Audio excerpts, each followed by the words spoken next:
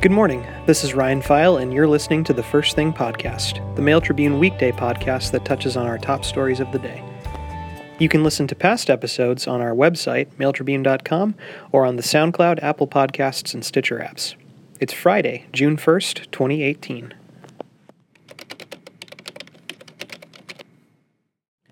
First up, a search warrant served Wednesday on a suspected drug house near an elementary school netted police dealer quantities of heroin and 4 arrests.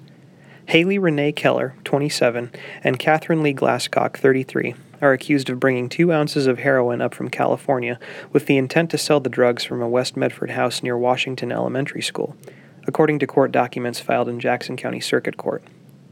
After serving a search warrant at 8:43 a.m. Wednesday at 612 Hamilton Street, the multi-agency Medford Area Drug and Gang Enforcement Task Force arrested Keller and Glasscock on felony counts of manufacturing and delivering heroin within 1,000 feet of a school and possessing heroin, and they arrested 2 others in the house on drug possession charges. During the search, police found more than 40 grams of black tar heroin in Keller's purse, along with digital scales and packaging inside the house. In Glasscock's purse, police found 7 grams of heroin. Glasscock is accused of driving Keller to California, where Keller allegedly picked up 1/8 of a pound of heroin with the intent to break the drugs down into smaller quantities and sell it in Medford, according to admissions the pair allegedly made to detectives on Wednesday.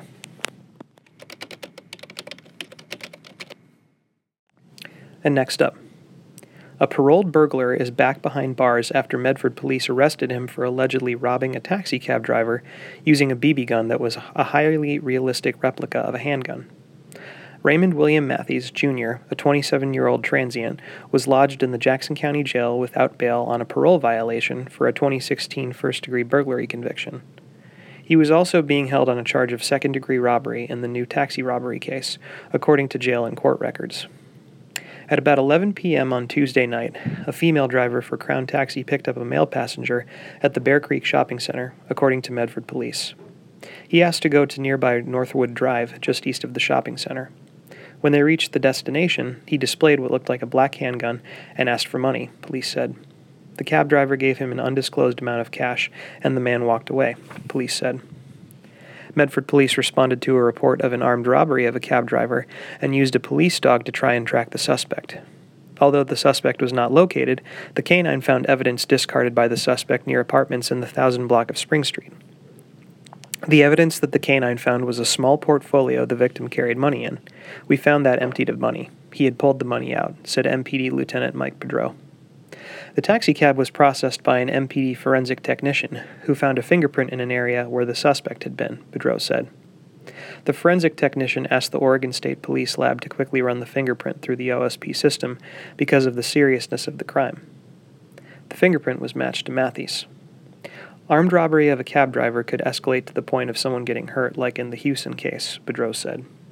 William Roy Huey Hewson, a driver for Valley Cab, was shot to death after he picked up a person who flagged him down outside a downtown restaurant and bar in Medford on October 20th, 2012. That murder remains unsolved. Bedreau said Matthews is familiar to local law enforcement due to his frequent contacts with police regarding crimes and warrants for his arrest. On Wednesday at about 7:30 p.m., a Medford police officer spotted Matthews in the parking lot of CSL Plasma on South Riverside Avenue.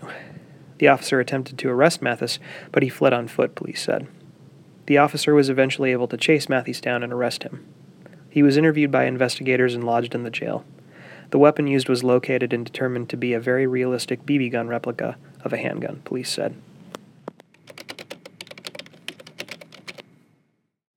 And last up, raising utility fees to pay for increasing maintenance costs was a hard sell for the City Council Thursday when it debated the hardship it would place on low-income households in Medford. They don't have the money, so they have to cut something out, Councilor Dick Gordon said. A lot of people are really struggling. The council looked at a proposal over the next few years where fees for storm drains, sewer lines, street maintenance, and for the sewage treatment plant are all going up. Street and sewer line maintenance fees in particular gave the council the most concern. Street fees are currently $7.35 a month, but would go up to $8.01 this July, to $8.73 in 2019, and finally to $9.52 in 2020. Sewer fees would go from $13.18 now to $14.63 in 2018, to $16.24 in 2019, and then to $17.86 in 2020.